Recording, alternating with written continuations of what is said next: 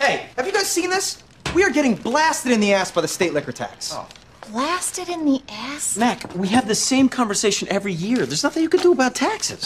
You guys might want to think about voting every once in a while. What has voting ever done? Why are you coming down? Voting?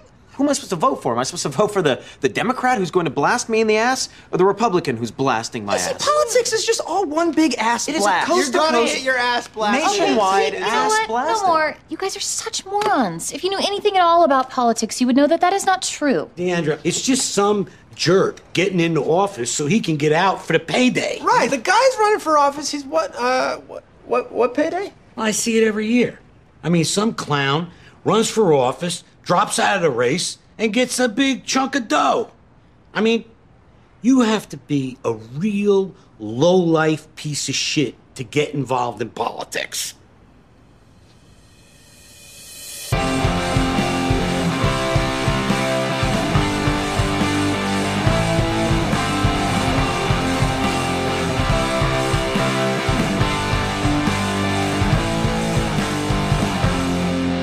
Say what you mean. Hello and welcome to this week's episode of Say What You Mean. I'm Jeff.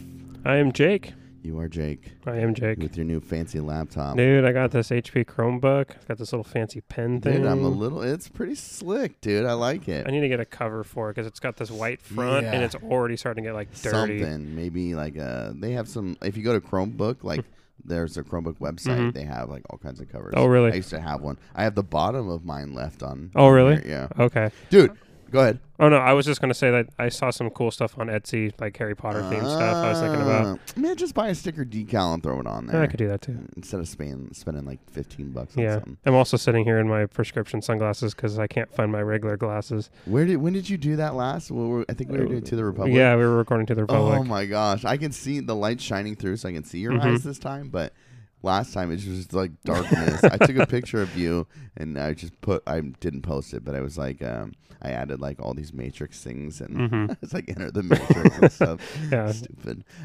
Dude, 17 days until graduation for this year's. It's been a year already. already. Isn't that crazy? Jesus. Yeah, I was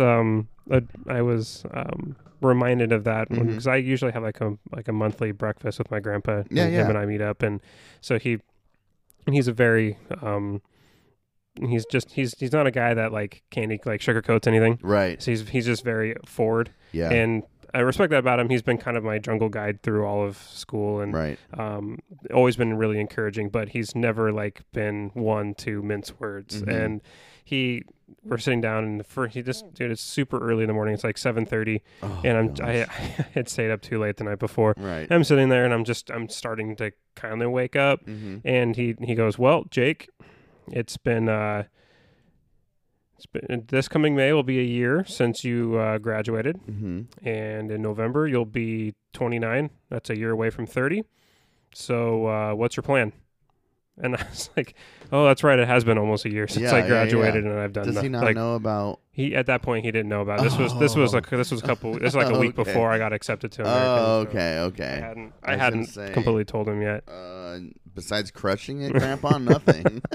But yeah, so then at first he was a little skeptical of the online component thing of it, but then I think once explaining, because I think most people, because he grew up in academics too. Right. Well, he didn't grow up in it, but he has his PhD, so like academics and being like the actual campus setting is something, because he was a vice president of UP too, so I mean like the campus has always been like a environment that he loves. Yeah. And so I think he was a little, don't we all? I think right. Yeah. I think he was a little skeptical of the online thing, and then I told him, it's like, well, after a year I can move to campus. I told him all the details and stuff. So he seemed a little more a little bit more supportive of it after I explained to him that even though like it's online, but I'm still webcamming into the classroom, which is the main reason why I had to get a new laptop, is because I need something with a working webcam. So that's good. That's funny. Anyway, what's been up with you?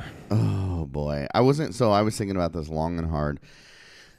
I hope you're cool with me getting into this. Oh, dude, I'm always okay with whatever you want to get into.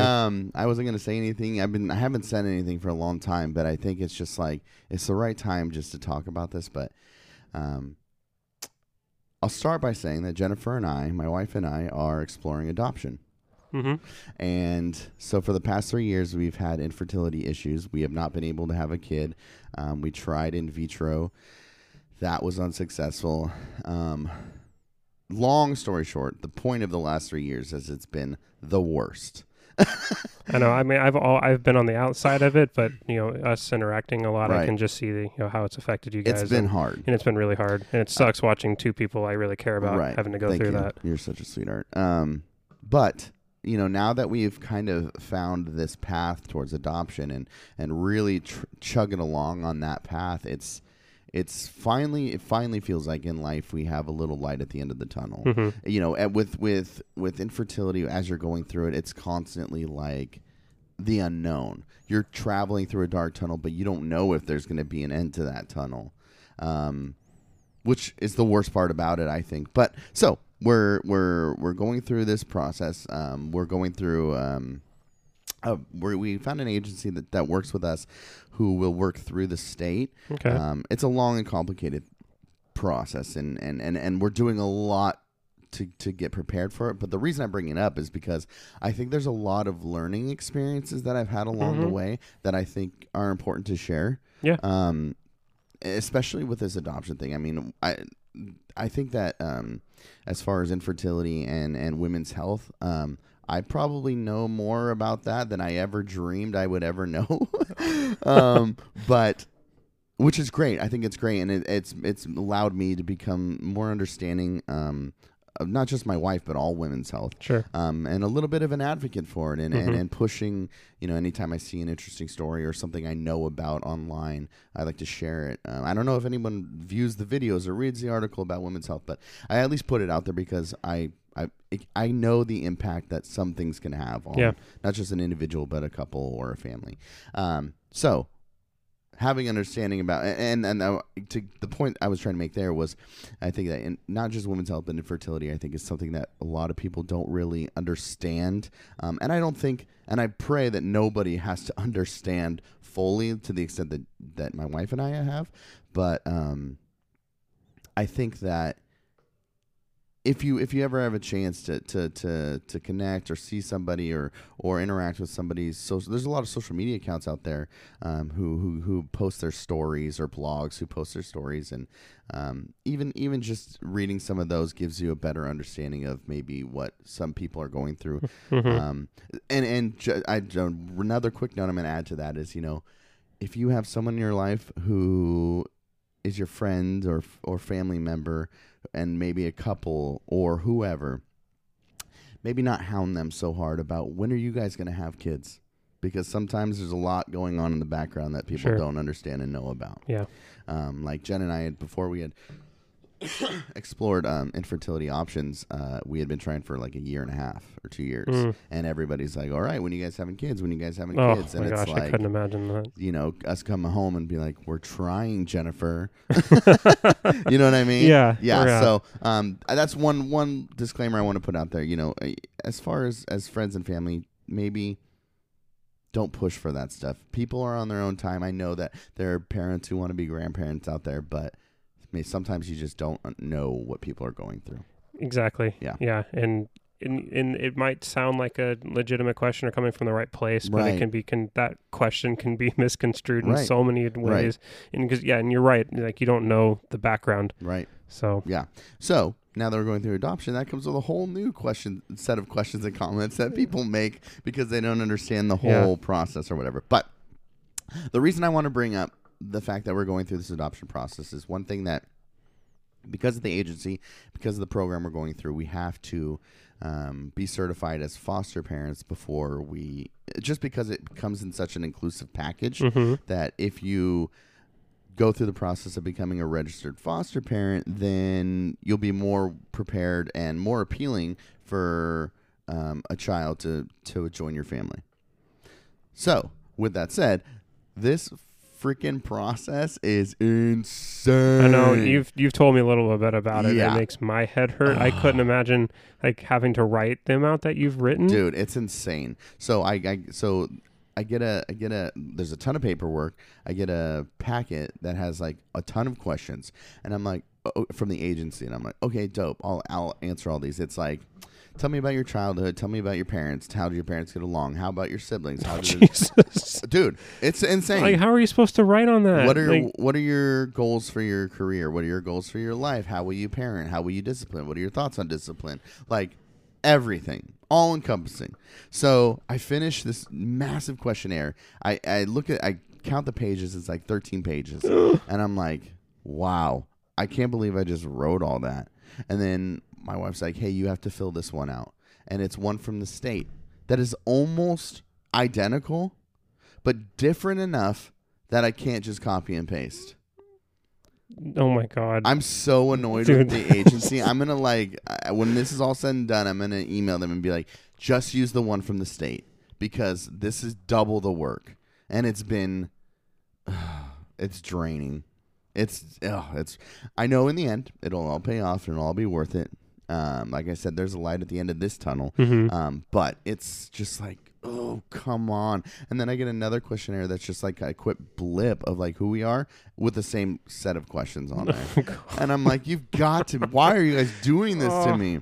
But the freaking immovable wall that is federal and state bureaucracy. Dude, every time I feel like I'm getting one step ahead, it's like, actually, you got to fill all this out now.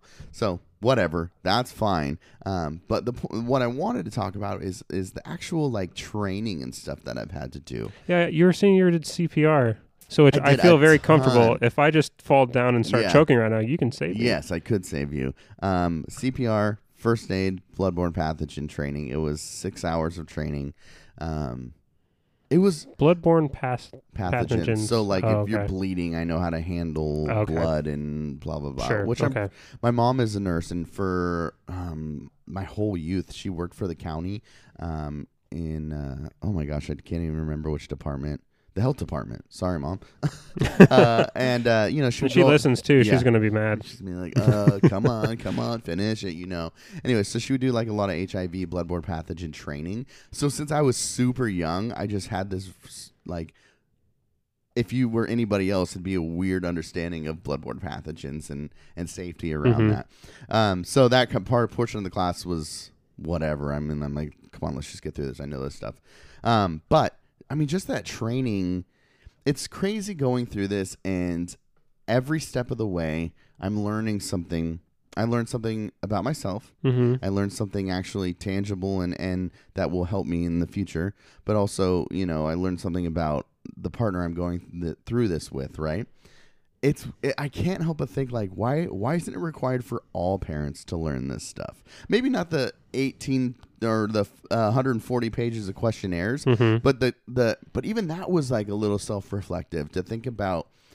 Maybe people don't consider what their thoughts are around discipline, or consider maybe there was a little more trauma in their childhood growing up that when you write it down, that needs to be worked through before you actually have a kid. Yeah. Well, I mean, just even like, it's like, tell us about your biggest traumatic moment when you're a child. And when I'm writing that down, I know what it is and I can talk about it. But when you're writing it down for somebody else to read, you're just like, oh, Jesus, maybe it was kind of fucked up. Like, it just really puts into perspective everything.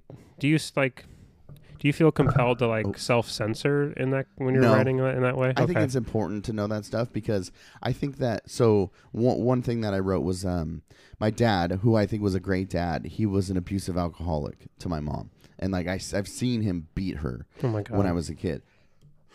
But you know, when we had so the caseworker comes and does a home study, and she has to come 4 times.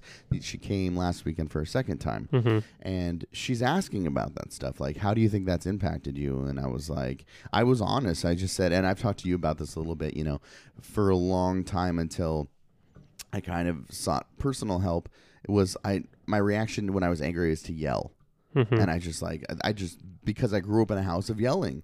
I don't hit or punch or you know what I mean, but I yell when I get like cornered or frustrated. I would do that. And then, you know, a few years ago I was like, I'd always get super angry with certain people, and I was like, I need to go, like, you know, to do a tune-up, essentially. Just get some new tools to help me. And then I started, even that, I only went for like a month or two to some like counseling sessions. I was like, oh, okay, now I see why, and now I know how to handle it better, and I've become much better of it. But I mean, I think that when you talk about those things throughout this process, and you don't censor it, I think it allows for people to see growth. I mean, I do definitely think that because of the childhood and trauma that I had when I was a kid definitely led to me like not succeeding in school, but I have since. Mm-hmm. You know what I mean? Yeah. And not only have you like succeeded, you've like killed it. Well, like, tried. Dude, you were really good. Thanks, Jake. But I mean, so I think it's important to be honest about that stuff, because then when maybe a committee or someone's looking at you submitting on a child, they're like, oh, okay, here's somebody who kind of knows how hard life can be. Yeah. And you know what I mean? Yeah. So that's why I'm honest about those things. Sure. But so CPR class was long and tedious, but I learned a lot. The one thing that I think is, because I always want to kind of put exposure to things like I did with women's health, is we were required to go to like we had to go to something to experience a part of the state family process. Okay. Now that's either going to a foster parent support group where they meet and gather and talk about their or go to family court. And so we chose to go to family court. Just that's interesting. Foster parenting isn't something we're going to do right away. Maybe something in the future, but we're like, let's go see this process of these families and these kids. So we go, and holy shit. Wow. We had such a great sampling of experiences in the few hours that we were there, but we just sat in the back of the courtroom and watched, and there was the first case that we actually like witnessed was there was this like 17-year-old girl who was struggling with like suicide, and essentially the foster parent was like, I can't handle this. It's too much for me. I don't know what to do. She keeps trying to like kill herself, and it's just getting out of hand and out of control. I can't be there for her.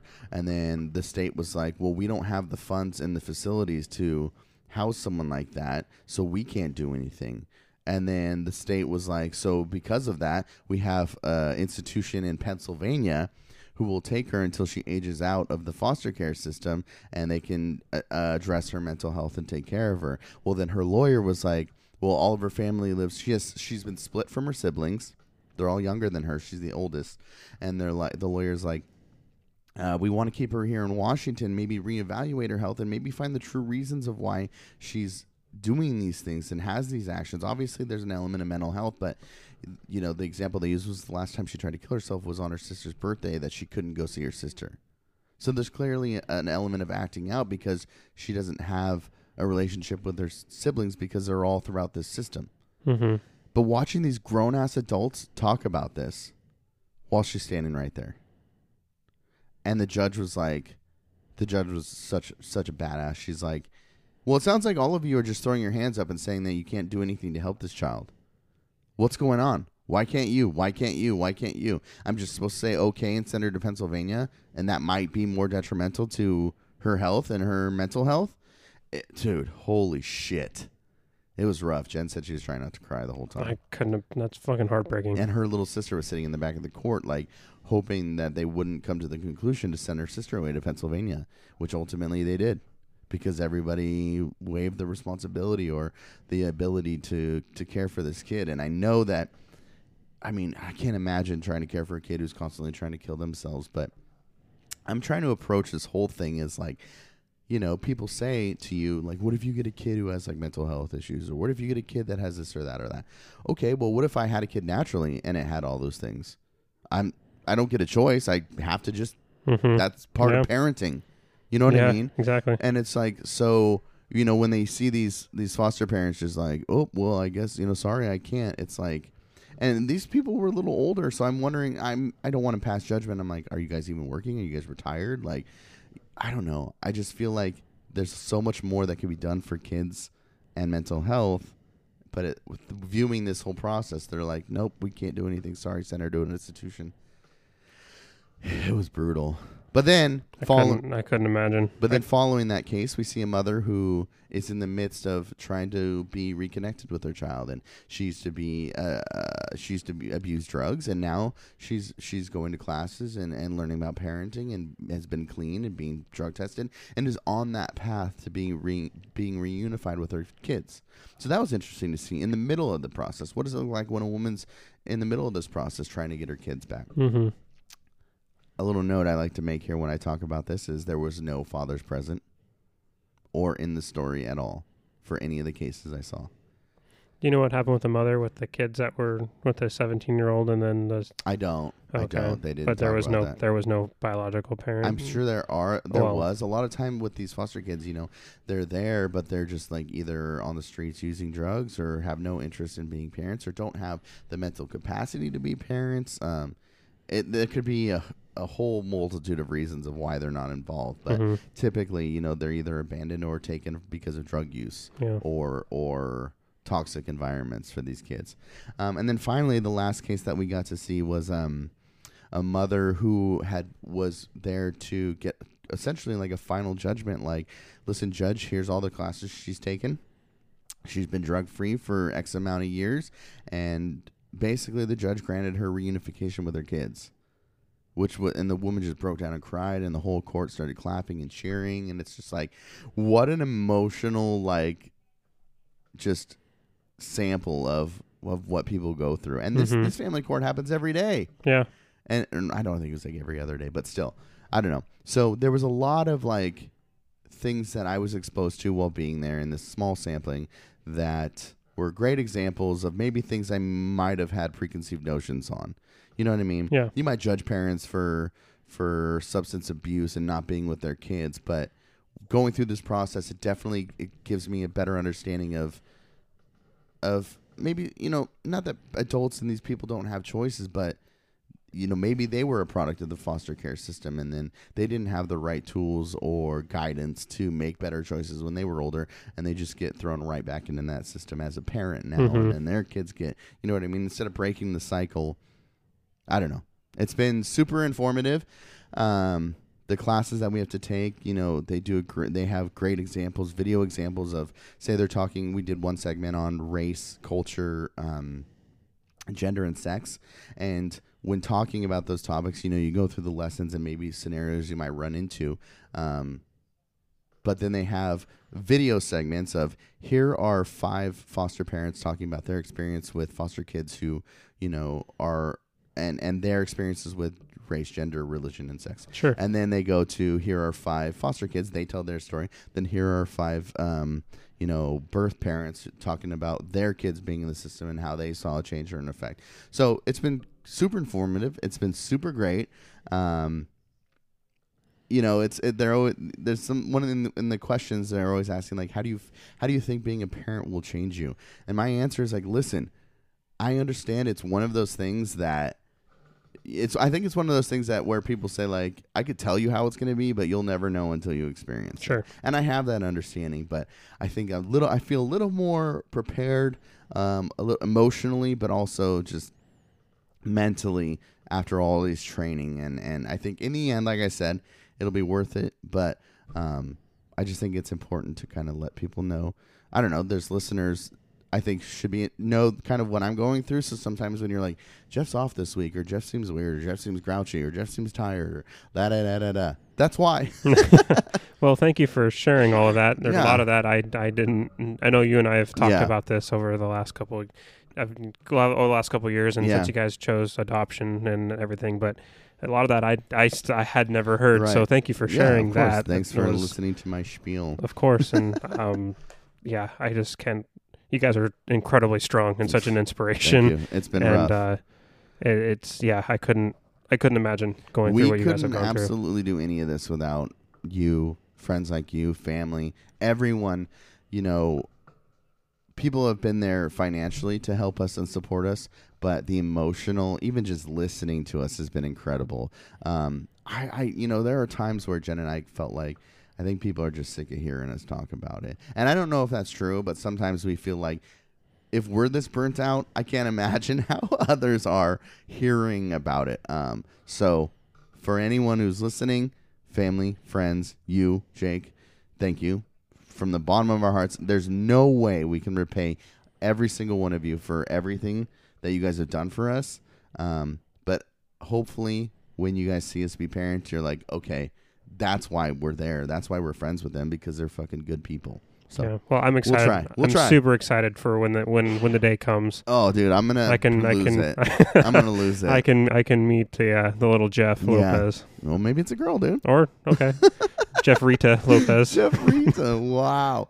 So we'll see. But that's kind of. I mean, that's a huge update. But that's what's been going on in my life. I don't think there's anywhere to go. But here, so let's go here.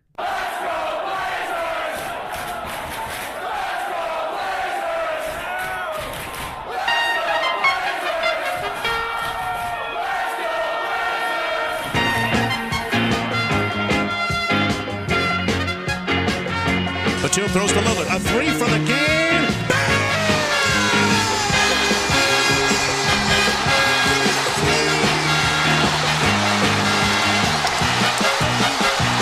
You gotta pinch me. I must be dreaming.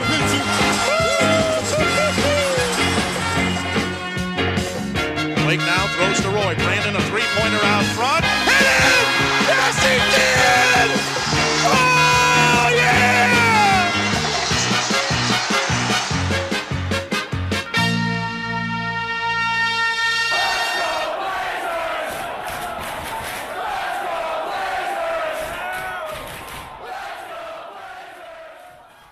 Here we are, Thursday. Well, you'll be listening. We're recording Wednesday. Well, Jake, just go with the facade. Sorry.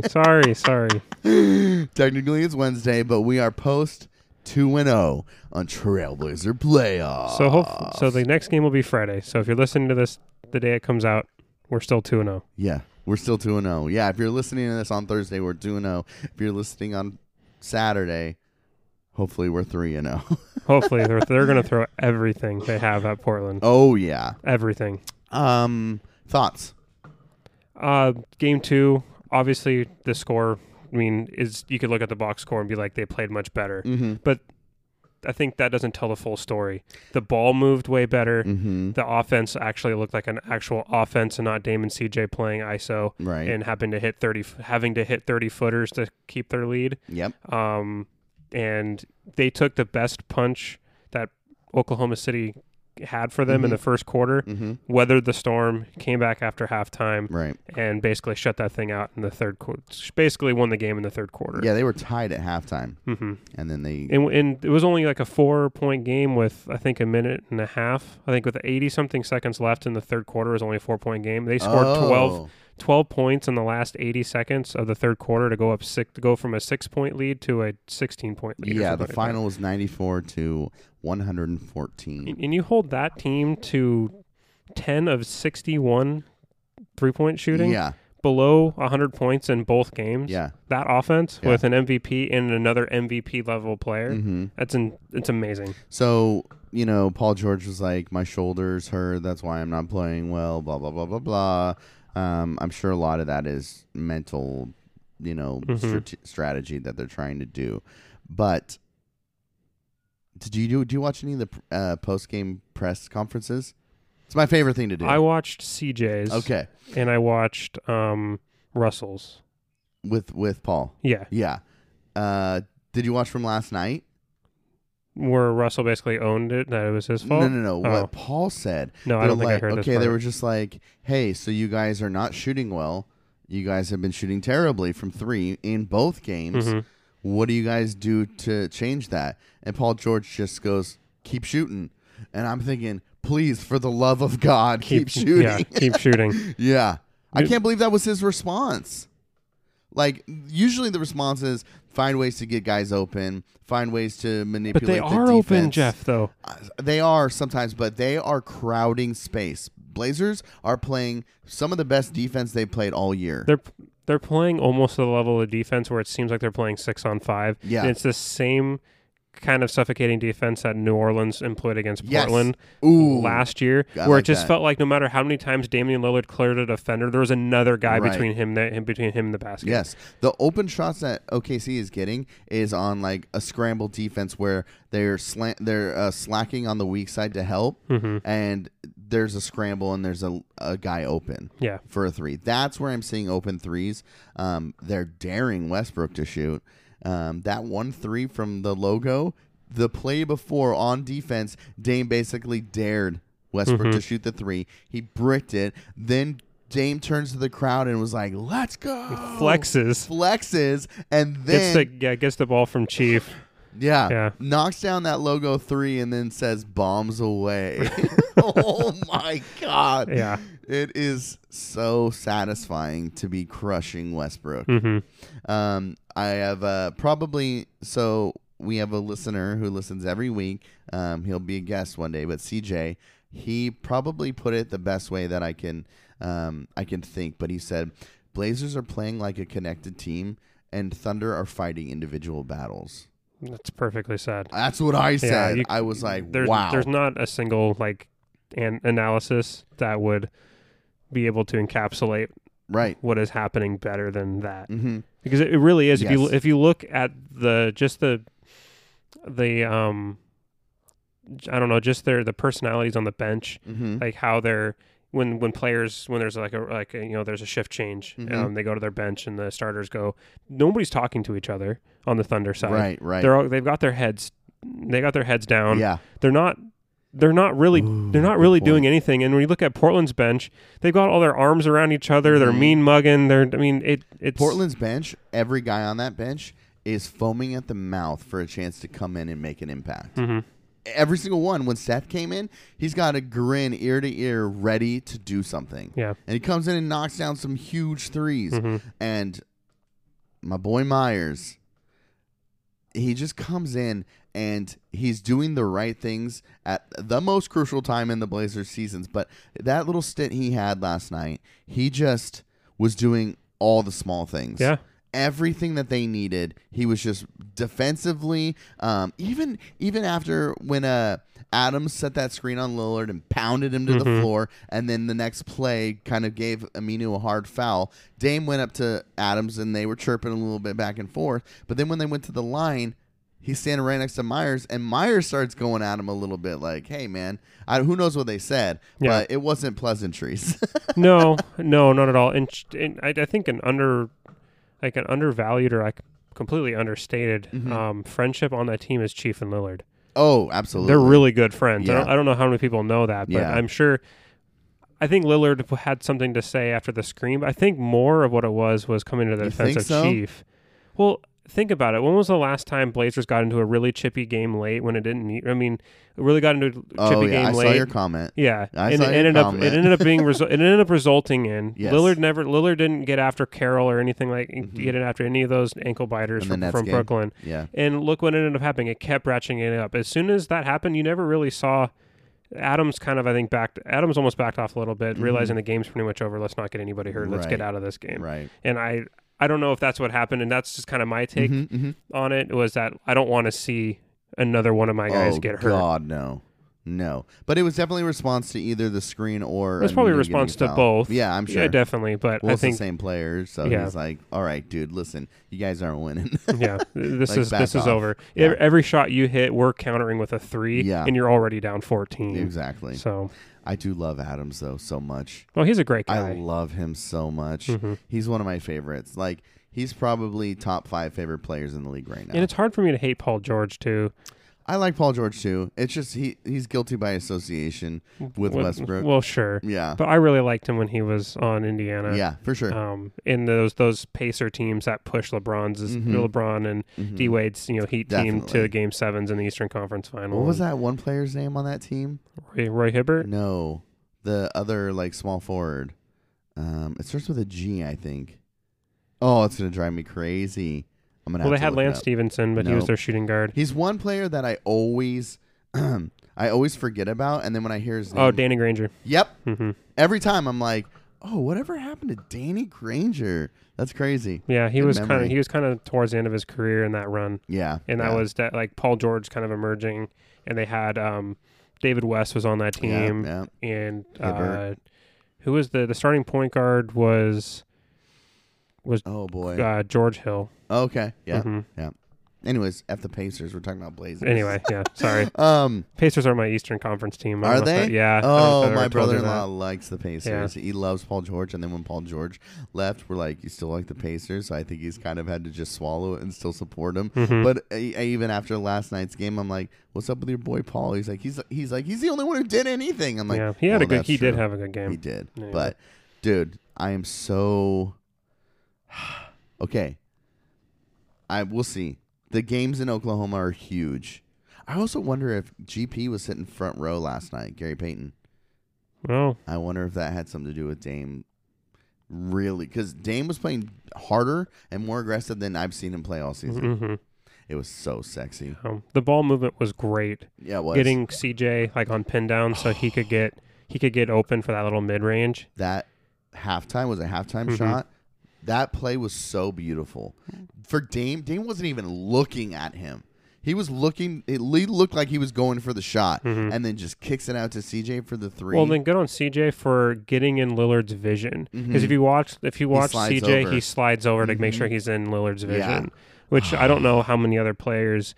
Nobody else other than CJ, maybe Seth, has that awareness of where Lillard would be looking to throw the ball and making himself available. Well, Lillard was surrounded, and he just had that wide open look to CJ. But if CJ stays where he was in the corner, there's no pass. The defender's going right back to him. Yeah. Oh, it was so awesome, dude. I love it so much. Yeah. Well, so I can't wait for us to win the championship. But dude, but Myers, like there was a time where Myers got ISO'd in the corner on defense yes. against Russell Westbrook and kept him in front of him. Yeah. And then the one on Schroeder where Schroeder was trying to get to the rim, and Lillard forced Leonard forced Schroeder not even be able to get back to the middle of the court, forced him baseline, and then had to throw it off the leg of Aminu just to keep the possession alive. Okay, yeah, I remember. Schroeder, he's funny.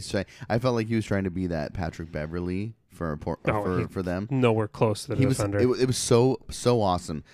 I was watching that. I love the game within the game. It's my favorite thing, whether it's trash talking or the little just body language I'm watching between two players. And Schroeder's got his hand on Damian, and Damian is slapping it off of him the whole time someone was shooting a free throw.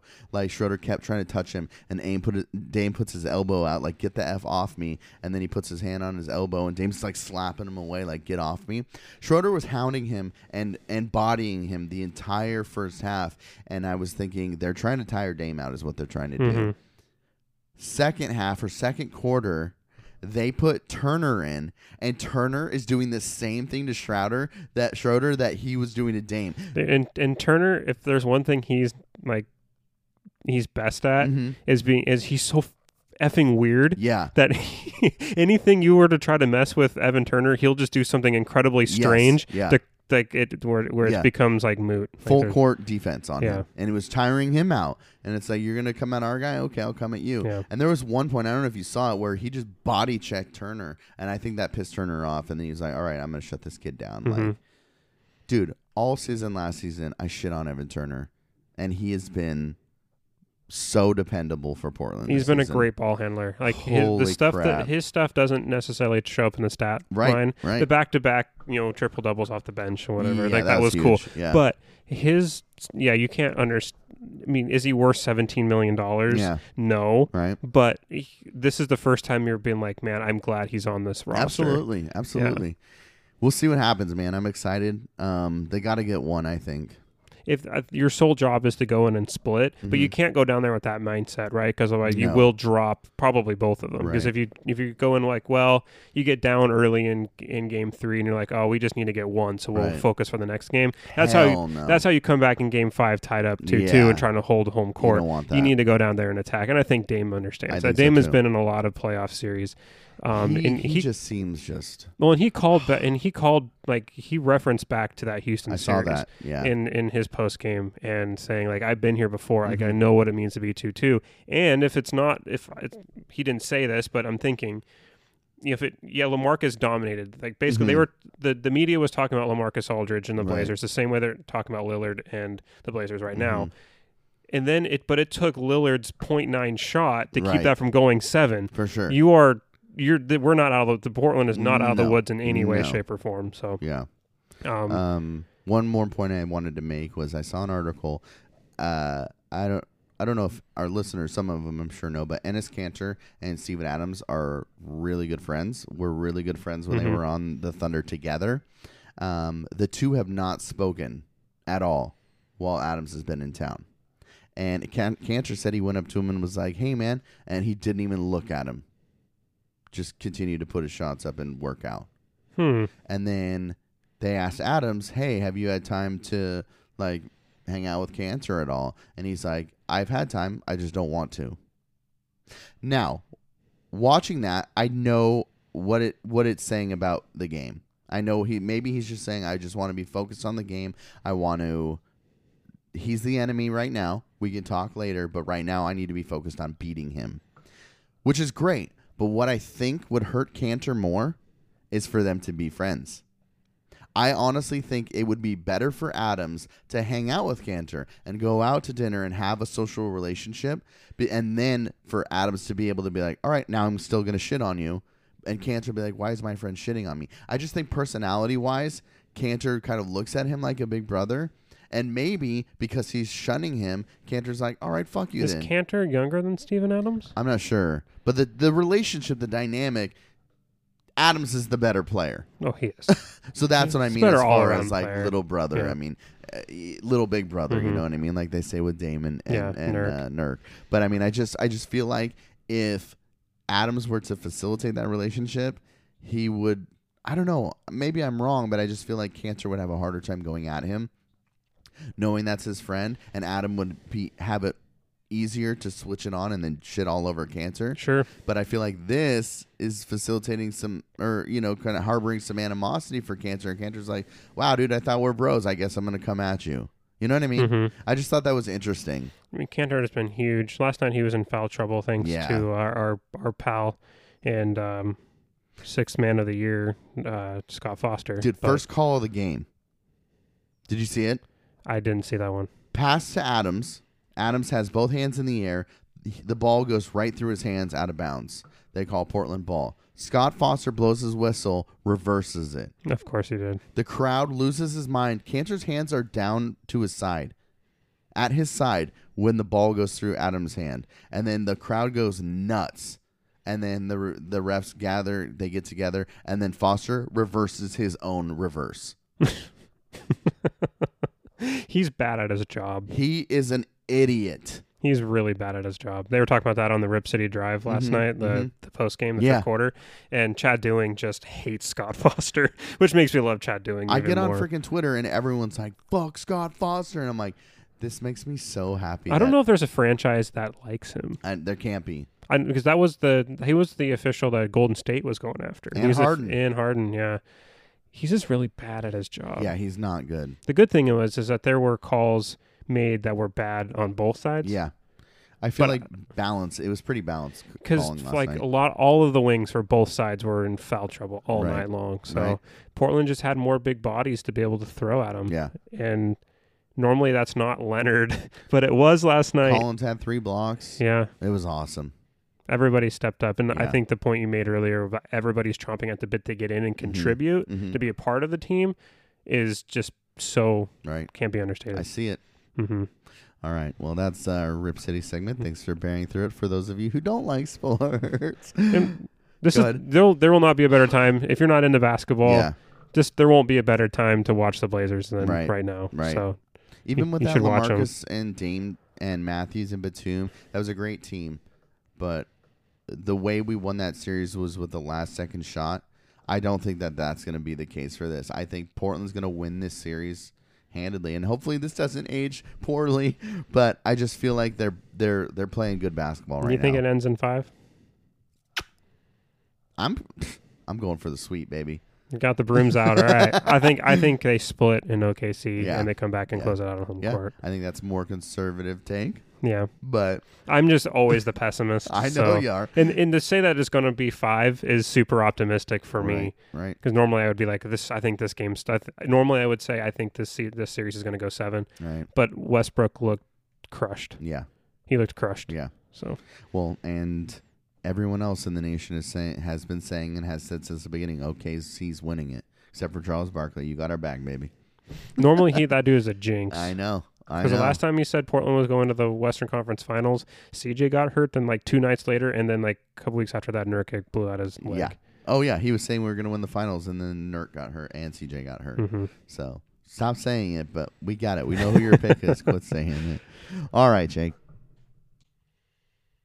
Let's switch gears here. You had an article that kind of laid out some points, and we wanted to go over those points. Oh yeah. Okay.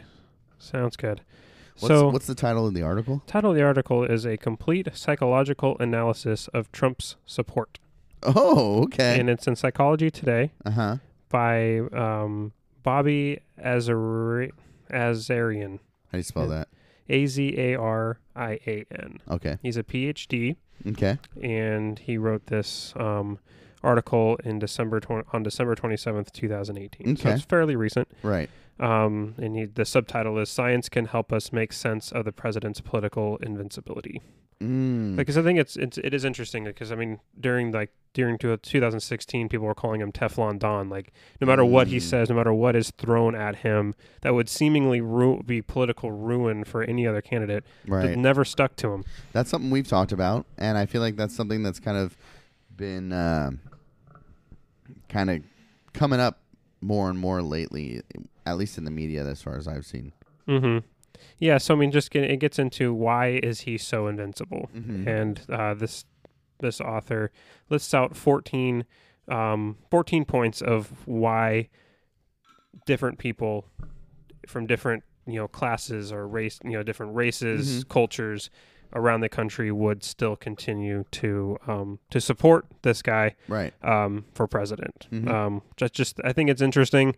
You can take this as you will. So I don't know if this would be seen as controversial or if us being too slanted, but we'll get into it. And just I'll see what you think. So you have not read this article. I have not. I haven't but so I haven't read it. So I will just go through point by point. So number 1 is practicality trumps practicality trumps morality. Okay. So what the author says is, for some wealthy people, it is simply a financial matter. Trump offers tax cuts for the rich and wants to do away with government regulation that gets in the way of businessmen making money, even when that regulation exists for the purpose of protecting the environment. Others, like blue-collar workers, like the fact that the president is trying to bring back jobs to America from places like China. Right. Some people who generally are not racist, those who are will be discussed later, simply want stronger immigration laws because they know that a country with open borders is not sustainable. These people have put the practical concerns above their moral ones. To them, it does not make a difference if he's a vagina grabber or if his campaign team colluded with Russia to help him defeat his political opponents. Right. It is unknown whether these people are eternally bound to Trump in a way others are, but may soon find that the Mueller investigation is allowed to come to completion. Right. Obviously, this is dated, but yeah, it's a little dated. Yeah. So obviously, stuff with Mueller has come out since. I was getting to it with a guy on Twitter. Trump posted that video of Biden creeping on himself. Yeah. Did I send that to you? You did, yeah. Oh boy. And I was just like, oh, but grabbing vaginas or like sexual assault is cool or whatever. Or no. I posted the I have this plaque that I found online. It's an image, but it's of basically it's a plaque that is that's quoted. It says Donald J. Trump at the top, and then it says the whole "I did try and fuck her. She was married. I moved on her like a bitch." That whole whole part is like, it looks like it's engraved on like a bronze plaque or whatever. So on that video of the president mocking Biden creeping on Biden, I just posted that image and I was like, wait, what? Yeah, right. I mean, that's like what? And then this person tweets back at me, no image on their picture profile, of course. Limited tweets, so I'm always sketched out by that. But they were like, get some new material. That's played out. I said, oh, sexual assault is played out? Dope. Like, what are you talking about? Just because it's not recent, it means it's not valid anymore? Well, then they said, a video of someone having a, all caps, private conversation with another person bragging about grabbing a woman's pussy is not sexual assault. Dope. I was referring to your comment as being played out, fool. I said, oh, okay. So as long as you're privately discussing about how you sexually assaulted women, it's cool. Grabbing pussies is fair game then? Or is that sexual assault? You're jumping through some weird hoops for a politician. Yeah. I find it, I mean, was probably a Russian bot. I mean, right? Or somebody who... exactly who this article's talking about. Yeah, if you don't, I feel like if you're on Twitter, especially, yeah, it's the like I know like the olds on will have like are on Facebook. Okay, Facebook's a little bit easier to understand and manipulate. Right. I feel like if you're on Twitter, you're probably generally you're probably not elder unless you're like a political figure or a business person of some kind. Right. You have a profile picture. Right. You know Twitter well enough, you know technology well enough to not have a profile picture.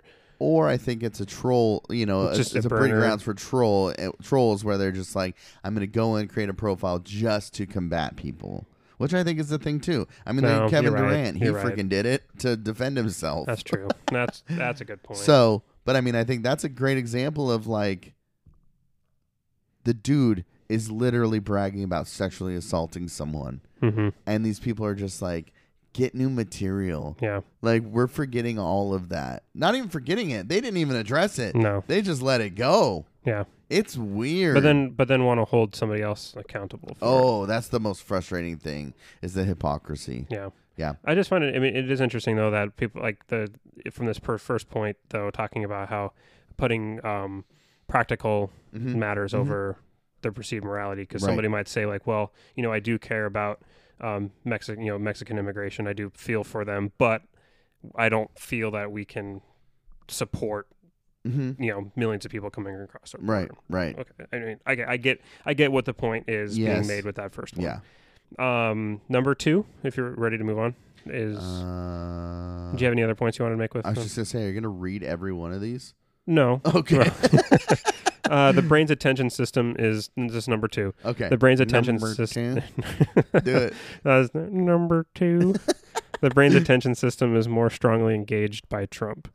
According to a study that monitored brain activity while participants watched 40 minutes of political ads and debate clips from the presidential candidates, Donald Trump is unique in his ability to keep the brain engaged. Weird. Trump kept both attention and emotional arousal high throughout viewing session. So that is interesting because I think he obviously has that ability to market himself to keep people engaged. Right. I mean, that's what he did with The Apprentice. Right. And the guy is a TV show host. Right. For sure. He, I like what they said right there as far as like emotion. I feel like politics is just shifted towards zero-sum game and emotional triggers. Yeah. And he knows that, and he's playing that game. Well, for sure. And I think, I think there's definitely a hint of this is obviously talking about psychology, right? But there's also reveal something about our current culture, absolutely, about our collective attention span and what we value as a culture right now versus maybe what it was in the past, and what we value in a leader now more than what we maybe valued in the past. You know what's interesting is there's some like YouTube videos that I was watching recently with Jen. And it was either I think it was a YouTube video or like a vlog. I don't know why it just popped up next on the YouTube feed or whatever. And there were so many cuts in the vlog that it's like, are you even making coherent sentences? Because it'd be like, anyways, cut. So today, cut. I'm gonna be cut. Recording myself, cut. Like it was just like you could clearly see the cuts, right? And I've read that with like the new generations, like even with television shows, they'll quickly cut scenes just to keep attention. But when I see that stuff, it drives me nuts. And I'm like, dude, quit cutting away. Like, just show me one person talking. I don't know. I like single shots a lot, or longer shots. And this cut, I think plays on that short attention span. Yeah, it's interesting. So we all know that like people forget things. Like we move on, like as a culture, we move on so quickly. Right. Like you're talking about your cuts and everything like that and attention span. But it's interesting because there's almost a dichotomy, right? Because now people are seeking out, podcasts have never been more popular. Right. Oh, yeah. And so people are seeking out long-form dialogue in some areas, but are looking for short sound bites in others. Or memes. Or memes, yeah. That's such a polarizing, that's a good point. But you have like people interested in long-form discussion and analyzing different, either if it's a murder mystery or crime or politics or movie reviews, whatever the podcast is. And then people are diving in and they've been more popular than ever. But then on the flip side, they want their information quick, easy, and in meme form when they're online or reading it. People don't want to read, I think. I think that's probably it. Yeah. Yeah, that's probably it. It's interesting. Yeah. So moving on to number 3. All right, number 3. America's obsession with entertainment and celebrities. So I think this kind of gets into what we were talking about in the first one. Right. So essentially, the loyalty to Trump supporters may be, in part, be explained by America's addiction to entertainment and reality television. Right. To some, it doesn't matter what Trump actually says because he's amusing to watch. Right. I can't be too critical. I'm just thinking this now, but it'd be kind of hypocritical of me to be critical of this because I just spent 15 minutes just sweating the Trailblazers. You know what I mean? I don't know. I do idolize those guys a little bit. You know what I mean? And I do put them up on a pedestal, so I get that. I don't know. But the ability to separate politics from celebrity, I think, has to happen. Definitely. And I think the cult of celebrity is something that our founders often were concerned about. Right. Anyway, but I mean, Trump is obviously not the first president to really try to capture this cult of a celebrity. I mean, one of the earliest presidents to really kind of use these same tactics that President Trump uses was President Andrew Jackson, which coincidentally has been, the presidencies of these two guys have been like analyzed and compared quite a bit. So it is interesting on that end. It's just basically saying, Trump keeps us on the edge of our seats, and whether we like what he does or not, we still pay attention. Yeah. Oh, yeah. Like, he'll tweet something just to get people talking about it. I've heard that he'll sit there with the news on and tweet something and then watch them go, this just in, Trump tweets A, B, or C. And then I'm sure he gets a thrill out of that, but it also reflects the culture around him. You know, oh, yeah. I mean, as a celebrity, I can't imagine he doesn't enjoy the attention. Oh, there's no way. Well, and then he also knows what attention means. Yes, absolutely. It's free publicity that he doesn't have to spend money on. It's free marketing that he doesn't have to spend money on. Good point. Yeah, I mean, he loved all of it. If it's negative, he still likes it. Yeah. Yeah, oh yeah. Because he can use it. Oh, he's good. He is good. He is good at what he does. I love number 4. Some men just want to watch the world burn. Now, I think you would fit into this category if you were a Trump supporter. Yeah. I feel like you would fit into this. Into this category, because I don't know how many times you've sent me memes or gifs of the Joker. Or no, it's it's who says it? I have sent you a lot of memes and gifs of the Joker, even images. I sent you a doctored image I made of the Joker with the American flag in the background. But Alfred, actually, that's a quote from Alfred from The Dark Knight. Oh. Yeah. Okay. But because he's telling a story about, some men, it doesn't matter what the story is. But the point is some men just want to watch the world burn. So, I'm not if you want to read this article, I highly recommend it. I 100% recognize this point. Okay. Not that I agree, because I obviously don't really want to watch the system and institutions burn.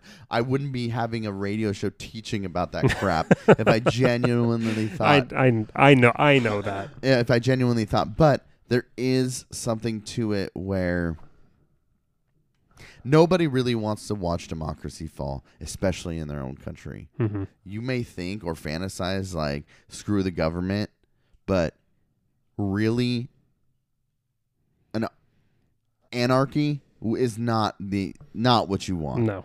You may think it's cool. You may think it would be tied. The government wouldn't be taxing me anymore. Okay, yeah. You also wouldn't have a lot of things paid for or protection. Think of how expensive your own personal security would be. Right. So I like that. I want to read the first sentence real quick. Okay, Some go ahead. people are supporting Trump simply to be rebellious or to introduce chaos into the political system. And that is a point that I hear all the time from Trump supporters that I know. Mm-hmm. They're just like, well, he's not a politician. He's in there to shake things up. It goes back to the drain the swamp. You really think he's drained that swamp? The people he's put in place and around him and in his cabinet are not swampish creatures? Are you kidding me? How many of them? It's not even Trump, but Right. have had scandals that have either forced them out of their Yes. positions, Yes. or are under indictment and or in jail. Yeah. So that point, I don't know. I know what people say it to me all the time. Like, he's not a politician. That's why I like him. They like him. I think 3 and 4 really go together. Mm-hmm. I like him because he's not a politician. He's a celebrity, but he's in there to shake things up. Yeah. It's like, you guys are talking about Mhm. our government.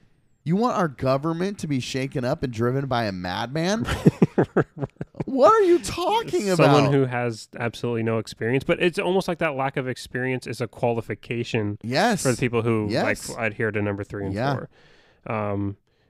They may have the next sentence is they may have a distaste for the for the establishment and Democrats like Hillary Clinton. Yeah. That their support for Donald Trump is a symbolic middle finger directed at Washington. Right. So I think we all know some Trump supporters that just Absolutely. like that, just F you to the libtards. Yeah. Yeah. So For sure. yeah. Alrighty, moving on. Number 5, the fear factor. Conservatives are more sensitive to threat. Now this is interesting. Yeah, I don't. So we'll get into it a little bit. Yeah. Science has shown that the conservative brain has an exaggerated fear response when faced with stimuli that may be perceived as threatening.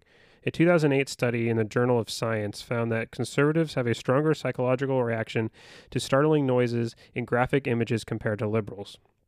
A brain imaging study published in Current Biology revealed that those who lean right politically tend to have a larger amygdala, a structure that is electrically active during states of fear and anxiety. In a 2014 fMRI study found that it is possible to predict whether someone is a liberal or conservative simply by looking at their brain activity while they are viewing threatening or disgusting images, such as mutilated bodies. Specifically, the brain or the brains of self-identified conservatives generated more activity overall in response to disturbing images. Oh boy. These brain responses are automatic and not influenced by logic or reason. As long as Trump continues to portray Muslims and Hispanic immigrants as imminent threats, many conservative brains will involuntarily light up like light bulbs being controlled by a switch. Right. That I can't help but think about his most recent tweet about that senator Congresswoman Ilhan Omar. Yeah. And just showing images from 9/11 and stuff. Yeah, in the background. Oh boy. Yeah.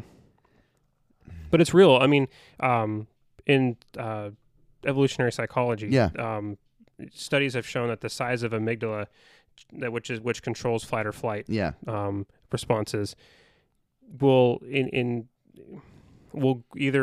be smaller or bigger depending on how much education you have or how much travel you've basically exposure to the world, expanding what is your in group and out group. Because people mostly fear what they don't know. They fear the other. Right. And the more people who are no longer the other, the less you have to fear. So people who have smaller amygdalas are generally people that come from either have a lot of education themselves or come from a line of people who have traveled and have education. So. I was just thinking about some people's circle might be as small as people who look like them. Yeah, people who've never left Vancouver, Washington. Yeah. Interesting. Wow. I'm reading these, and I'm checking off everyone that you can point to him using. He uses fear tactics all the time. Yeah, he really does. Wow. Yeah. So number 6, the power of morality reminds the perceived reminders and I fucked that up. 6, the power of morality reminders and perceived existential threat. A well-supported theory from social psychology known as terror management theory explains why Trump's fear-mongering is doubly effective. The theory is based on the fact that humans have a unique awareness of their own morality. The inevitability of one's death creates existential terror and anxiety that has always resided below the surface. In order to manage this terror, humans adopt cultural worldviews. Like religion, political ideologies, and national identities, they act as a buffer by instilling life with meaning and value. So one of the theories is terror management theory, predicts that when people are reminded of their own morality, which happens with fear-mongering, they will more strongly defend those who share the worldviews and national or ethnic identity as their own. Hundreds of studies have supported this hypothesis. Not only do death reminders increase nationalism, they may influence voting habits in favor of more conservative presidential candidates. And more disturbingly, in a study with American students, scientists found that making morality salient increased support for extreme military interventions by American forces that would kill thousands of civilians overseas. Interestingly, the effect was present only in conservatives. Weird. I mean, I would imagine that. I'm not even imagine. As the world becomes more globalized, you're having a broader, bigger circle, and you do. I don't know. Even today, with the age of information, if something happens across the world, it takes a click of a button for you to know about it. And I would assume that helps this idea of fear or this notion of fear. Well, sure. And it's interesting, obviously the Cathedral of Notre Dame was on fire. Everybody's seen it. Everybody's heard about it. But there were doctored images all over Twitter. Really? Like thousands of people watching where people were dubbing in sounds of Allahu Akbar chants. And so that feed had at one point 36,000 people watching it. Right. Thinking that it was like Muslims were chanting at this Catholic cathedral burning. My word. And then, so that's influencing their worldview, right? Right. That's fear-mongering. And it's just, so when you have President Trump, who obviously didn't share that video, but he shares a video of a U.S. representative who's a Muslim woman standing in front of the two towers burning. Yeah. How does that not reinforce his fear-mongering? And then you think of him as your protector. He's the one keeping those people at the gates. Right. He's the watcher on the wall, keeping us safe from those people. Right. How would you not all of a sudden think that you have to vote for him because it's a life and death situation? Yes, yeah. It's a life and death consequences if he's no longer in office. Yes. Because if those liberals get in, the Democrats, they're not going to preserve us. They're going to open the gates to these people. But I mean, that just sounds crazy when we're talking about this. Right. But you see it in real time. Yeah, it's absolutely happening. Yeah. Anyway. Ugh. All right. Ready to move on? Yeah. Okay. Number 7. The Dunning-Kruger effect. Humans often overstate their political expertise. Oh, yeah. Some who support Donald Trump are underinformed or misinformed about the issues at hand. When Trump tells them that crime is skyrocketing in the United States or that the economy is the worst it's ever been, they simply take his word for it. The Dunning-Kruger effect explains that the problem isn't just that they are misinformed. It is that they are completely unaware that they are misinformed, which creates a double burden. Yes. Studies have shown that people who lack expertise in some areas of knowledge often have a cognitive bias that prevents them from realizing that they lack expertise. Right. As psychologist David Dunning puts it, in an op-ed for Politico, the knowledge and intelligence that are required to be good at a task are often the same qualities needed to recognize that one is not good at that task. And if one lacks such knowledge and intelligence, one remains ignorant that one is not good at the task. This includes political judgment. These people cannot be reached because they mistakenly believe that they are the ones who should be teaching others. Oh, boy. I find that one interesting. What are your thoughts? I think that people... I don't know, culture and people today are just so afraid of being wrong or admitting that they're wrong and taking that as an opportunity to learn so they double down. You and I have talked a little bit about this. There's so much benefit in being wrong or proving. I'll go back to what I was saying earlier about this adoption process. Misconceptions that you have about the system and people within it, and then you go and you see and you experience it. Now I have a better understanding of what it is. I'm no expert, but if I were to talk about it, or you hear other people so adamantly describe, that's just a crack baby from a crack mom, and they're just too poor to they're living off food stamps, so of course they're in the system. Well, no, there's an entire long and complicated history to how these people got here, but people will talk about it like they're the experts of it. Yeah. And instead of just saying, maybe I don't know enough on that to speak on that, people, I mean, I don't know. Yeah, you have to know what you don't know. Yes. And the problem is that people don't seek the knowledge necessary to know what they don't know. Right. So there's a baseline of knowledge that you have to have to know what you don't know. Otherwise, you think you know everything. That's a great point. I mean, that's the point of this. But yes, that's well put. I don't know. I've said this before, but there's something so fun in learning. In that moment when something really resonates with you and you're just like, holy shit. Like when you realize the impact of something that you've just learned on you personally, whether it's changed the way you view something or your understanding of something else. I love that. Yeah. I live for that. Sure.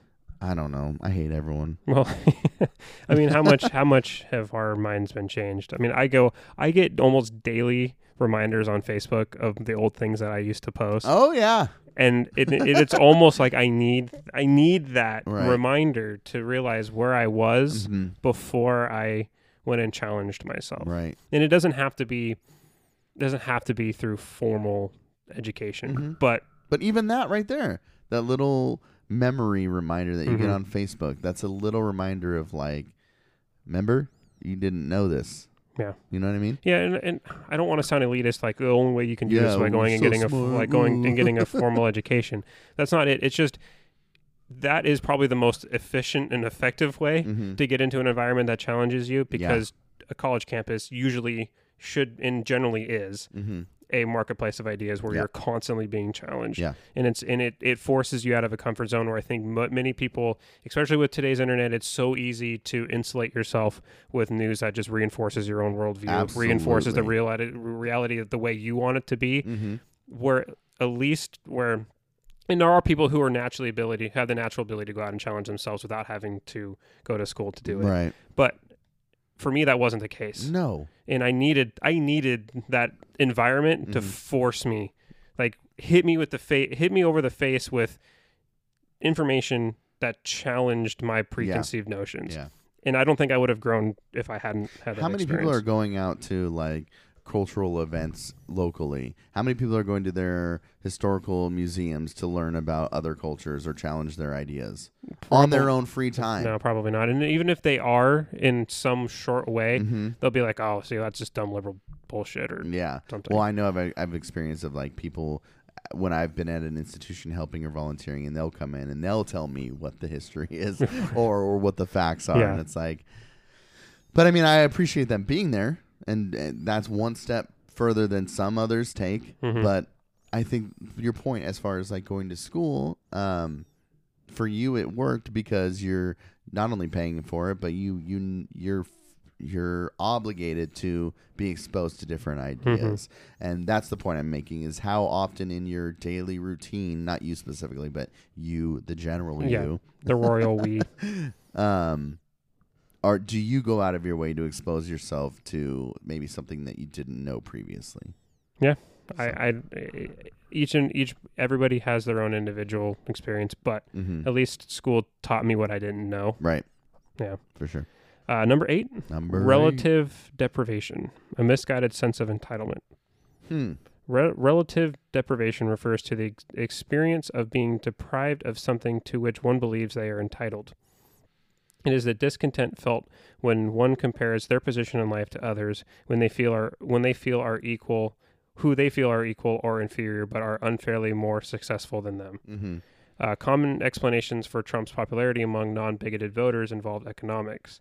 There's no doubt that some Trump supporters are simply angry that American jobs are being lost to Mexico and China, which is certainly understandable, although these loyalists often ignore the fact that some of these careers are actually being lost due to accelerating pace of automation. Mm-hmm. These Trump supporters are exceedingly are experiencing relative deprivation and are common among the swing states like Ohio, Michigan, and Pennsylvania. This kind of deprivation is specifically referred to as relative, as opposed to absolute, because the feeling is often based on a skewed perception of what one is entitled to. Mm-hmm. This one's a little more complex. Yeah. Where someone's they think they're entitled to a job, right? And if that job's not there, they want to blame somebody for it. Mm-hmm. I think that's what this is saying. Right. Did you get? What did you get from it? I'm just thinking about other things as far as like entitlement. Sure. Or wanting or needing or feeling like you're supposed to have this. Like you and I have been applying for jobs for a year now, and nothing has come up. You know what I mean?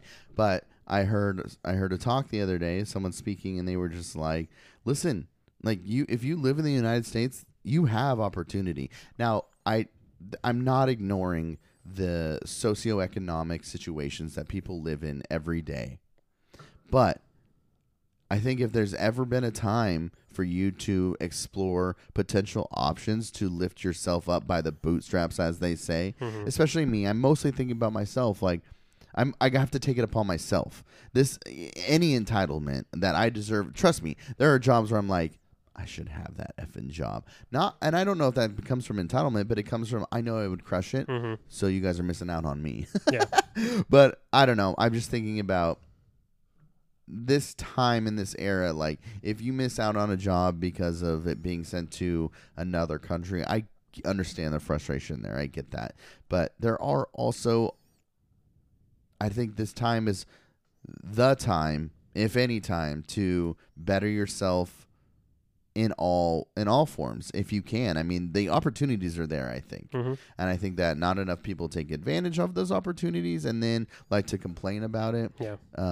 But that just sounds like me complaining about people, you know what I mean? Yeah. Or I like get what they're you're just saying. living off the system, you know, that's not what I'm saying, but I sound like I'm saying the people who do say those things, like just get up and do something. And obviously, again, I recognize that there are a million other factors that inhibit people from doing certain things. But for those capable enough, I think that there's so much more that can be done to better your own situation in your life and the way you think and the way you act and the way you live and being exposed to new things. And as far as jobs, I mean, is there more I could be doing?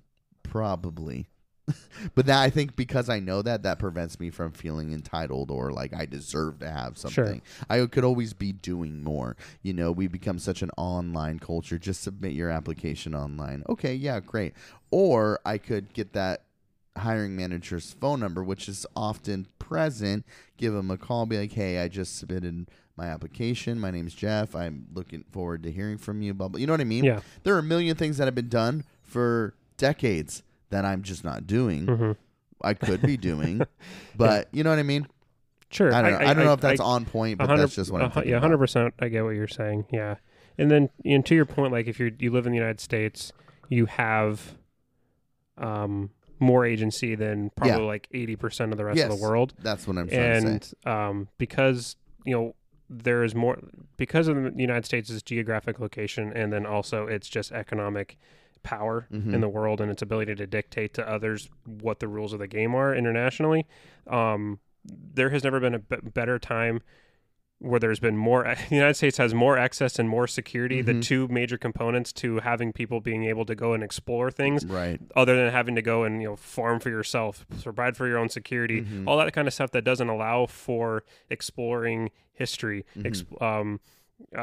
exploring your own goals because you're more concerned with your own, like, what's going to happen the next day. Can I survive the next day? The United States offers more security and more access than any other nation, essentially. Right.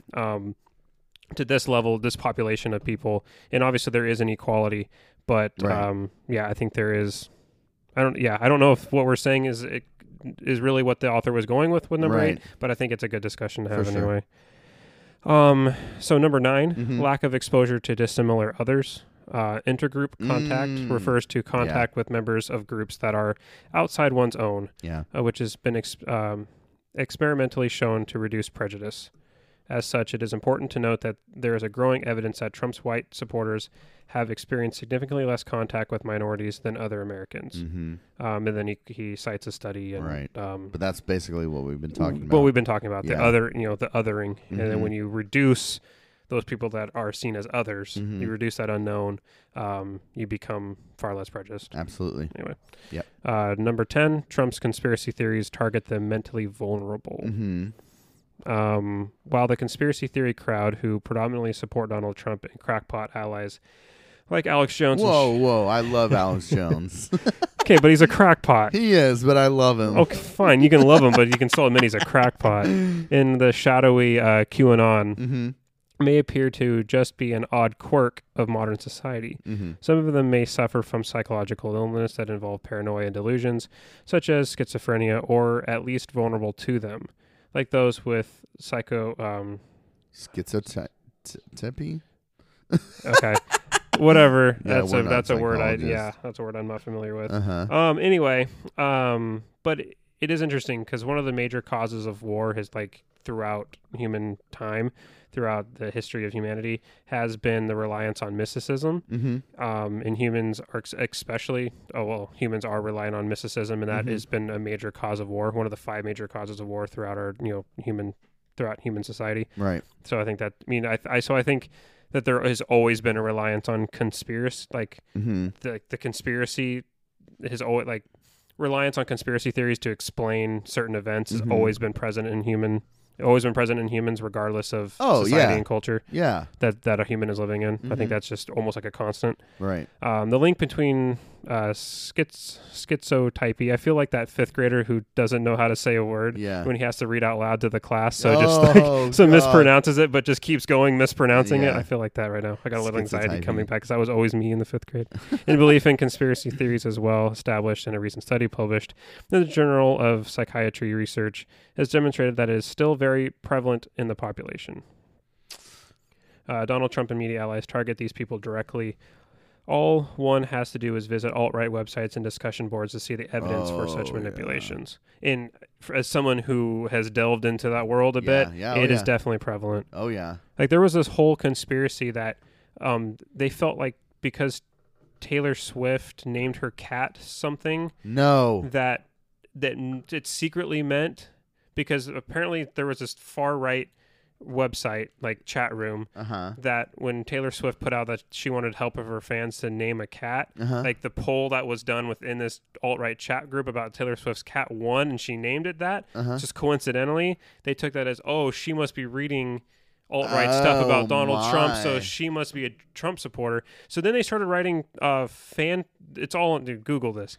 They started writing fan fiction where Taylor Swift and Kanye West got together over their love of their love for Trump. They're like, we both love Trump, let's get together. And they wrote all this erotic fan fiction about Kanye West and Taylor Swift. Well, then when Taylor Swift came out in support of the Democratic candidate in Tennessee's election this last go around, in the last midterm, and then they're like, we thought she was a Trump supporter. She's flipped to the, she's flipped to whatever side. Yeah, they found us. They're curving the conspiracy. Yeah, and she's been brainwashed or whatever. Yeah, exactly. She really wasn't who we thought she was, and maybe she died, and this is a clone or a lookalike. Yeah, and she's not actually her. Sure.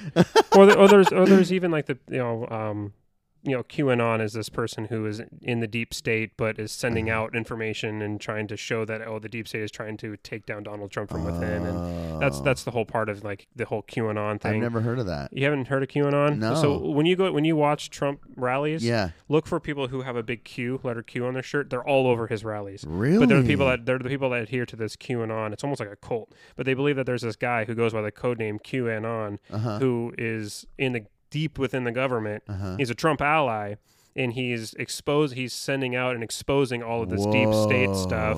It's all this it's all of this made up crap, but they're saying it's coming directly from the government, and he's exposing Trump's the deep state that is actively trying to take down Donald Trump. That's incredible. That sounds so interesting. I might deep dive into that. You should. Whoa. Yeah. I mean, there are some conspiracy theories that I question. Mm-hmm. Oh, I know you do. I know you do. But I generally do know how dangerous it can be. Mm-hmm. People die because of conspiracy theories all the time. So, yeah. So anyway, but I do think he even at times in his rhetoric pays homage to some of these conspiracy theories. He feeds into them. Oh yeah, and they love him for it. Oh yeah, because it's reinforcing their worldview. Absolutely. So you want to vote for somebody who you think aligns with you. Perfect point. Anyway, so Trump taps into the nation's collective narcissism. Mm-hmm. Collective narcissism. Selfie. Right?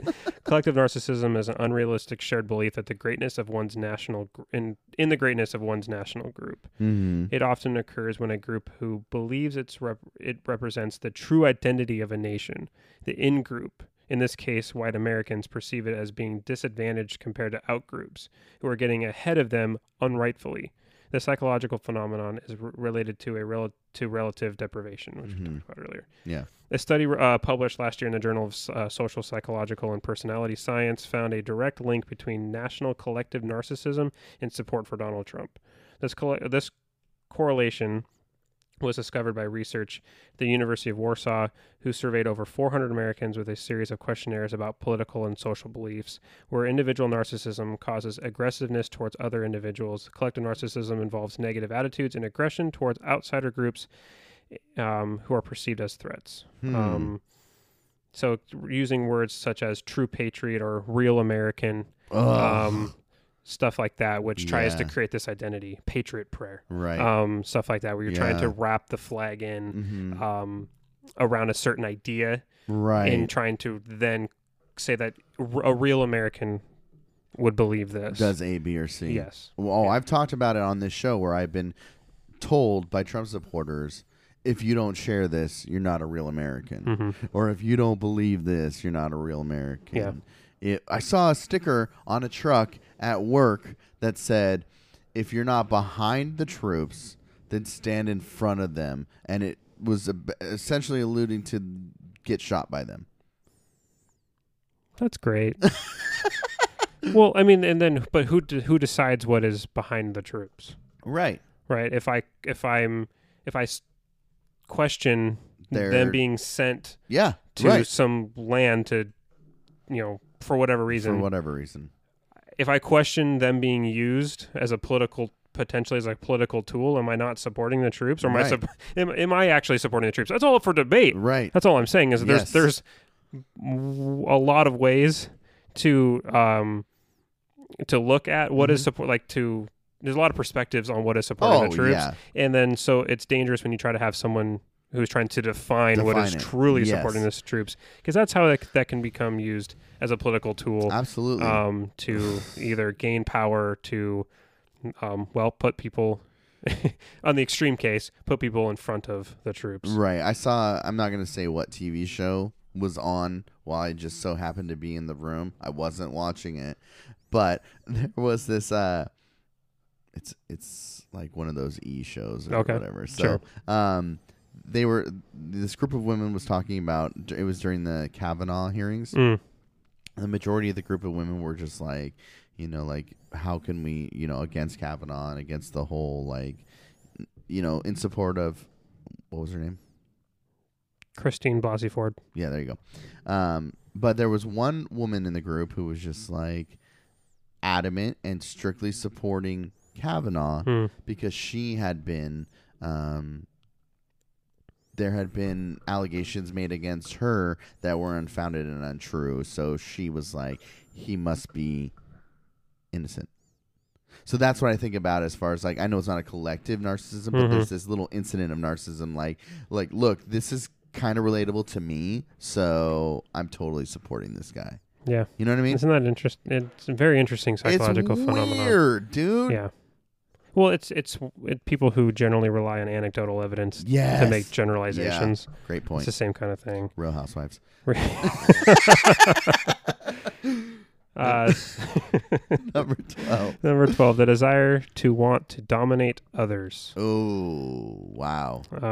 Social dominance orientation, SDO, which is distinct from but related to authoritarian personalities, which is number 13, refers to people who have a preference for the societal hierarchy of groups, specifically with a structure to those the high status groups have dominance over the low status ones. Those with SDO are typically dominant, tough-minded, and driven by self-interest. In Trump's speeches, he appeals to those with SDO by repeatedly making a clear distinction between groups that have a generally higher status in society, white, and those groups that are typically thought of as belonging to a lower status, immigrants and minorities. A 2016 survey study of 406 American adults published last year in the Journal of Personality and Individual Differences found that those who scored high on both SDO and authoritarianism were more likely to vote for Trump in the election. So that's an interesting, you could obviously make a hierarchy on race, and everything that too. But I think you could also do a hierarchy on gender or masculinity. Like he obviously favored, we got to be tough, right? Yeah. And he's always trying to show this outward stance of masculinity, and people love the toughness about it. Like if you're a weak beta male, you're obviously a liberal. Right. Trumpism is that's tough. a good point. Is tough masculinity. Where the alphas support Trump. If you don't support Trump, you must be a weak male. Stuff like that. Yeah. I almost wonder if that wraps into number 12 as well. Yeah. What are your thoughts? I agree. Yeah. I think that's interesting. I didn't think about it until you just said it, but I mean, just the vernacular language surrounded by stemming from quote unquote masculinity of I don't know, tough guy. You know what I mean? Yeah. It's interesting. Yeah. The social dominance and the desire to want to dominate others that's terrifying. I mean, I don't know how much of a percentage. So it's interesting, right? There's 14 archetypes that this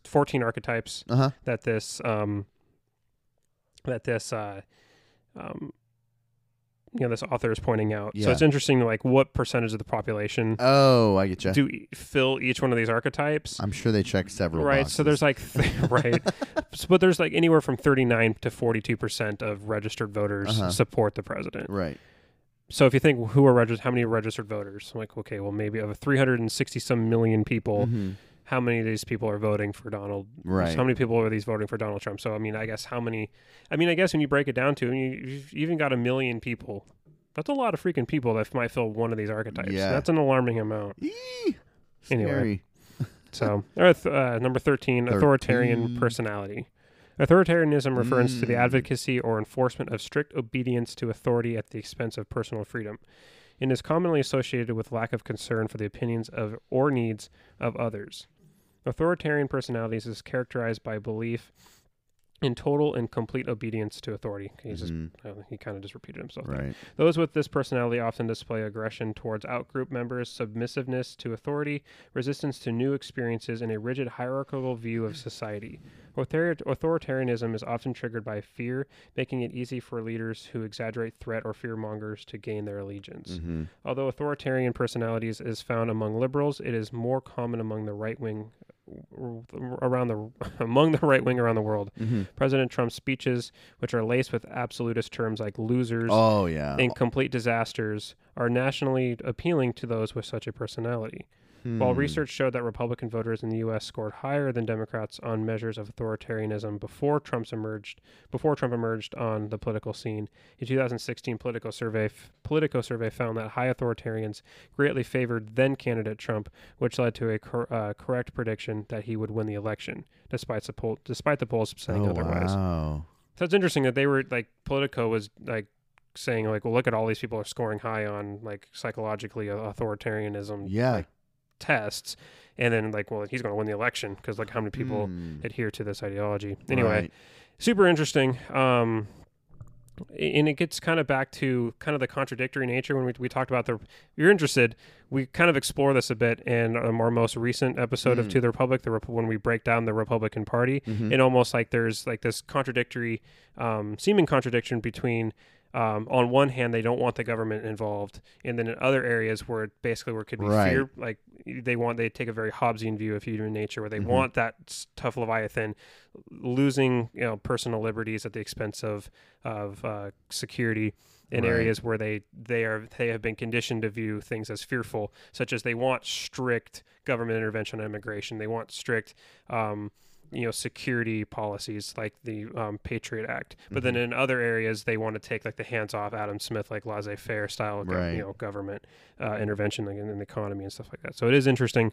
that you have this, kind of dichotomy in the minds of some Republican voters today. I think a great example you brought up last time we met was some individuals who are advocating for not abiding by I-1639.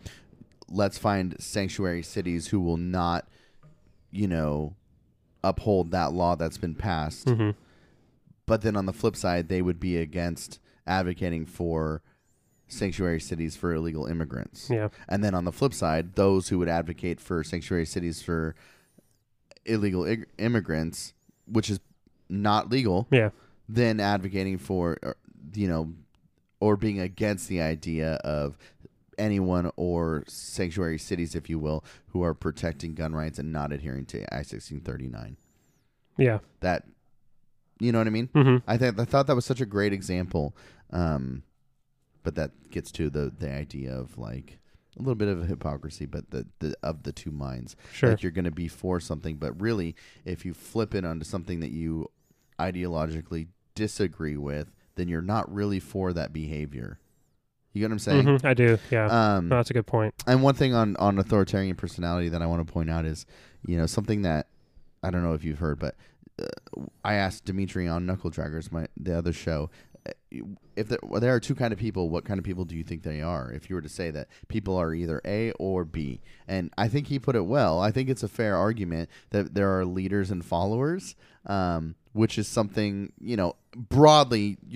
I don't ever want to make those blanket statements, but I think that there are people out there who do look to be led. And I think that this authoritarian personality, I think that kind of touches on that. But then again, to what we're saying is they think they want to be led in one form. But then if you flip it and say, well, okay, if you are advocating for this person to be an authoritarian, that also takes away these rights of A, B, and C. And then they're like, okay, crap, maybe I don't want that. You get what I'm saying? No, I do get it took me a second to process that, but I get what you're saying. Yeah, I find it interesting that I think there are people who want to be leaders and followers. Yes, I mean his military background, I think, influences I that. His chops about that. I'm a robot. Tell me what to do. Well, I mean that. I think. I mean that environment that he's in is going to facilitate that kind of behavior and adherence to hierarchy, which is all fine. That's what he was trained to do. Yes. But it is interesting about when they feel like I don't know, it's like, do they feel obliged because when they want to lead? Right. What is causing them to want to lead in a certain situation where they would want to be followers in other situations? Well, and I feel like if you ask most people, are you a leader or a follower? Most people would say I'm a leader. Well, because I think most people don't. There's almost. I mean, that in itself is a psychological mechanism. I think most people want to be seen as an alpha. Absolutely. Even if they aren't. Right. Naturally, they don't have that disposition to want to voluntarily step forward and lead. Right. Well put. Interesting. Yeah. All right. Number 14. 14 in the last archetype. Yeah. Is I guess he's saving the most controversial for last. Yeah. Racism and bigotry. It would be grossly unfair and inaccurate to say that every one of Trump's supporters have prejudice against ethnic and religious minorities. I appreciate he started this with that. Yeah, that's a good caveat. Yes. But it would be equally inaccurate to say that few do. The Republican Party, going at least as far back to Richard Nixon's Southern strategy, has historically used tactics that appealed to bigotry, such as lacing speeches with dog whistles, code words that signal prejudice towards minorities that are designed to be heard by racists, but no one else. Yeah. See, that's so tough because I was having this conversation with somebody the other day, and I used the term dog whistle, and they're like, well, like that's just some academic term you're just throwing out there. Like you can't actually quantify that. Okay. And I was like, well, you can, but you just have to know the historical background of what those words mean when presented in a specific context. That they do call out. They do exist is basically was but without the understanding of the cultural and historical background of what those words mean. I don't know that term, Jake. Dog whistle? Oh, okay. Yeah. So when someone's giving a speech, okay, or has like any sort of public, is using speech publicly either through written words or through actual spoken word. Okay. They're using words that would call it would be picked up by people who would know what that word means. Okay. So I'm trying to think of an example, and I can't come up with one. Yeah. I was thinking when you were saying this, like maybe some like racially charged or undertones, put through a speech. I think it's exactly what he was getting at. Yeah. But some examples I just found real quick were. Which is my favorite example. I want a shirt that says this, but like bad hombres. Okay, yeah, when he was talking about Mexican immigrants. There's some bad hombres. Right. It's a dog whistle to people who fear immigration, who already think that every Mexican crossing the border is like rapist and exactly drug dealer, and rapist, and stealing their jobs. Yeah. Okay, that makes sense. So okay. that's what I think he meant by dog whistle. Okay. Anyway.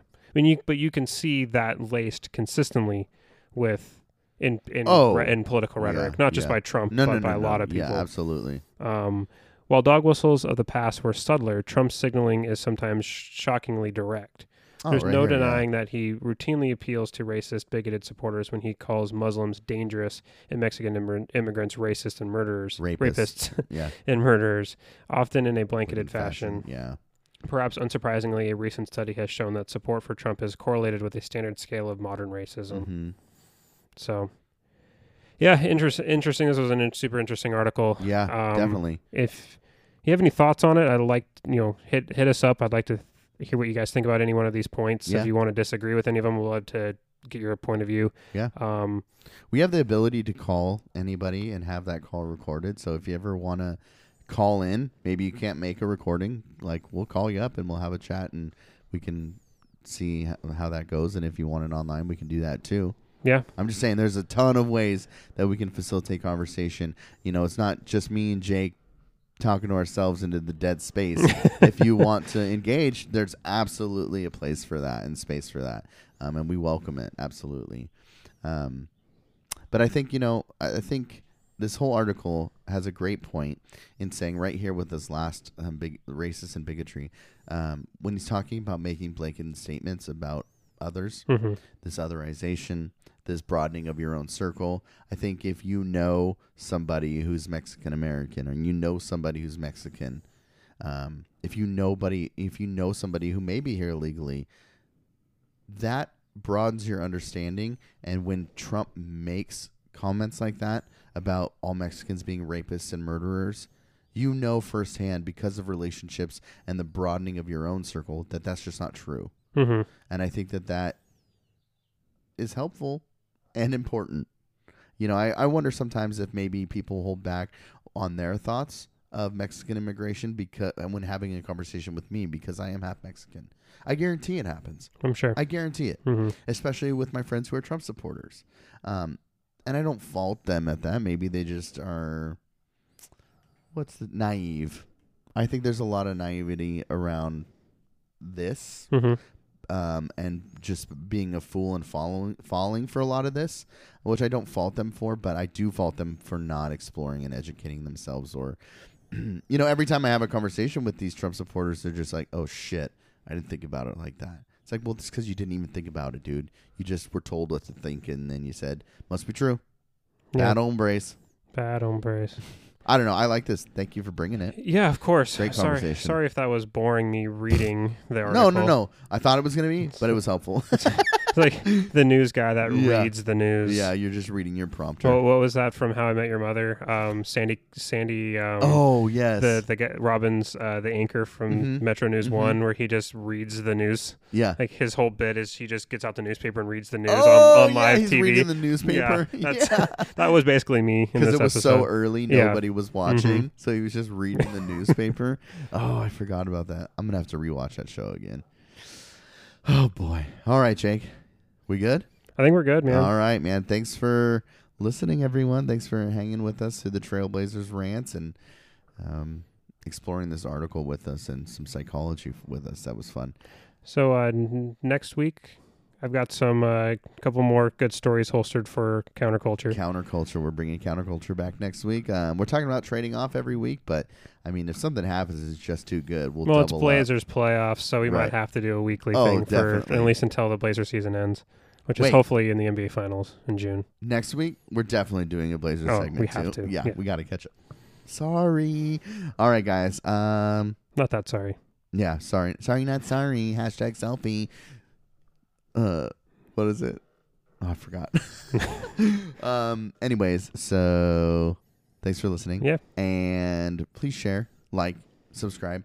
Give us a review. I mean, tell us which episodes you like. Tell us what you like the most. Tell us what you hate the most. I know some of you hate Trailblazers talk. I know some of you like Trailblazers talk. That's okay. Tell us. Let us know. Tell us why you don't like it. Tell us why you liked it. Tell us why you like us bashing on Trump. Tell us why you don't like it. I don't care. Just talk to us. Quit leaving me all by myself here with Jake. People, please. He talks too much. Love you. Bye. Bye.